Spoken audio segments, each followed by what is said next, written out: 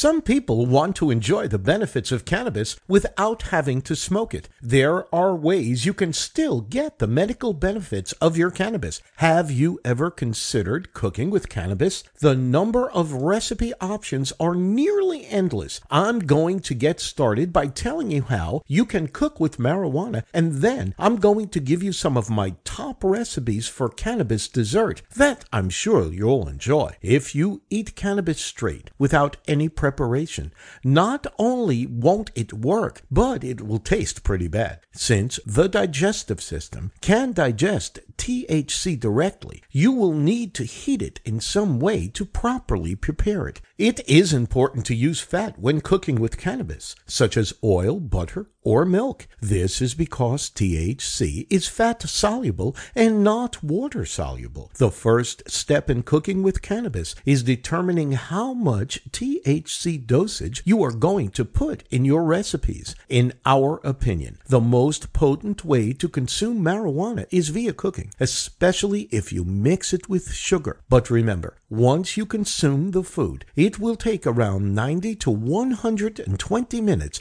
before the THC kicks in. So give it some time and sit back and enjoy the new high of delicious desserts. The good thing about consuming and enjoying it this way is that you don't waste anything. You don't burn anything. It is clean, great tasting, and the high time stays longer for you to enjoy.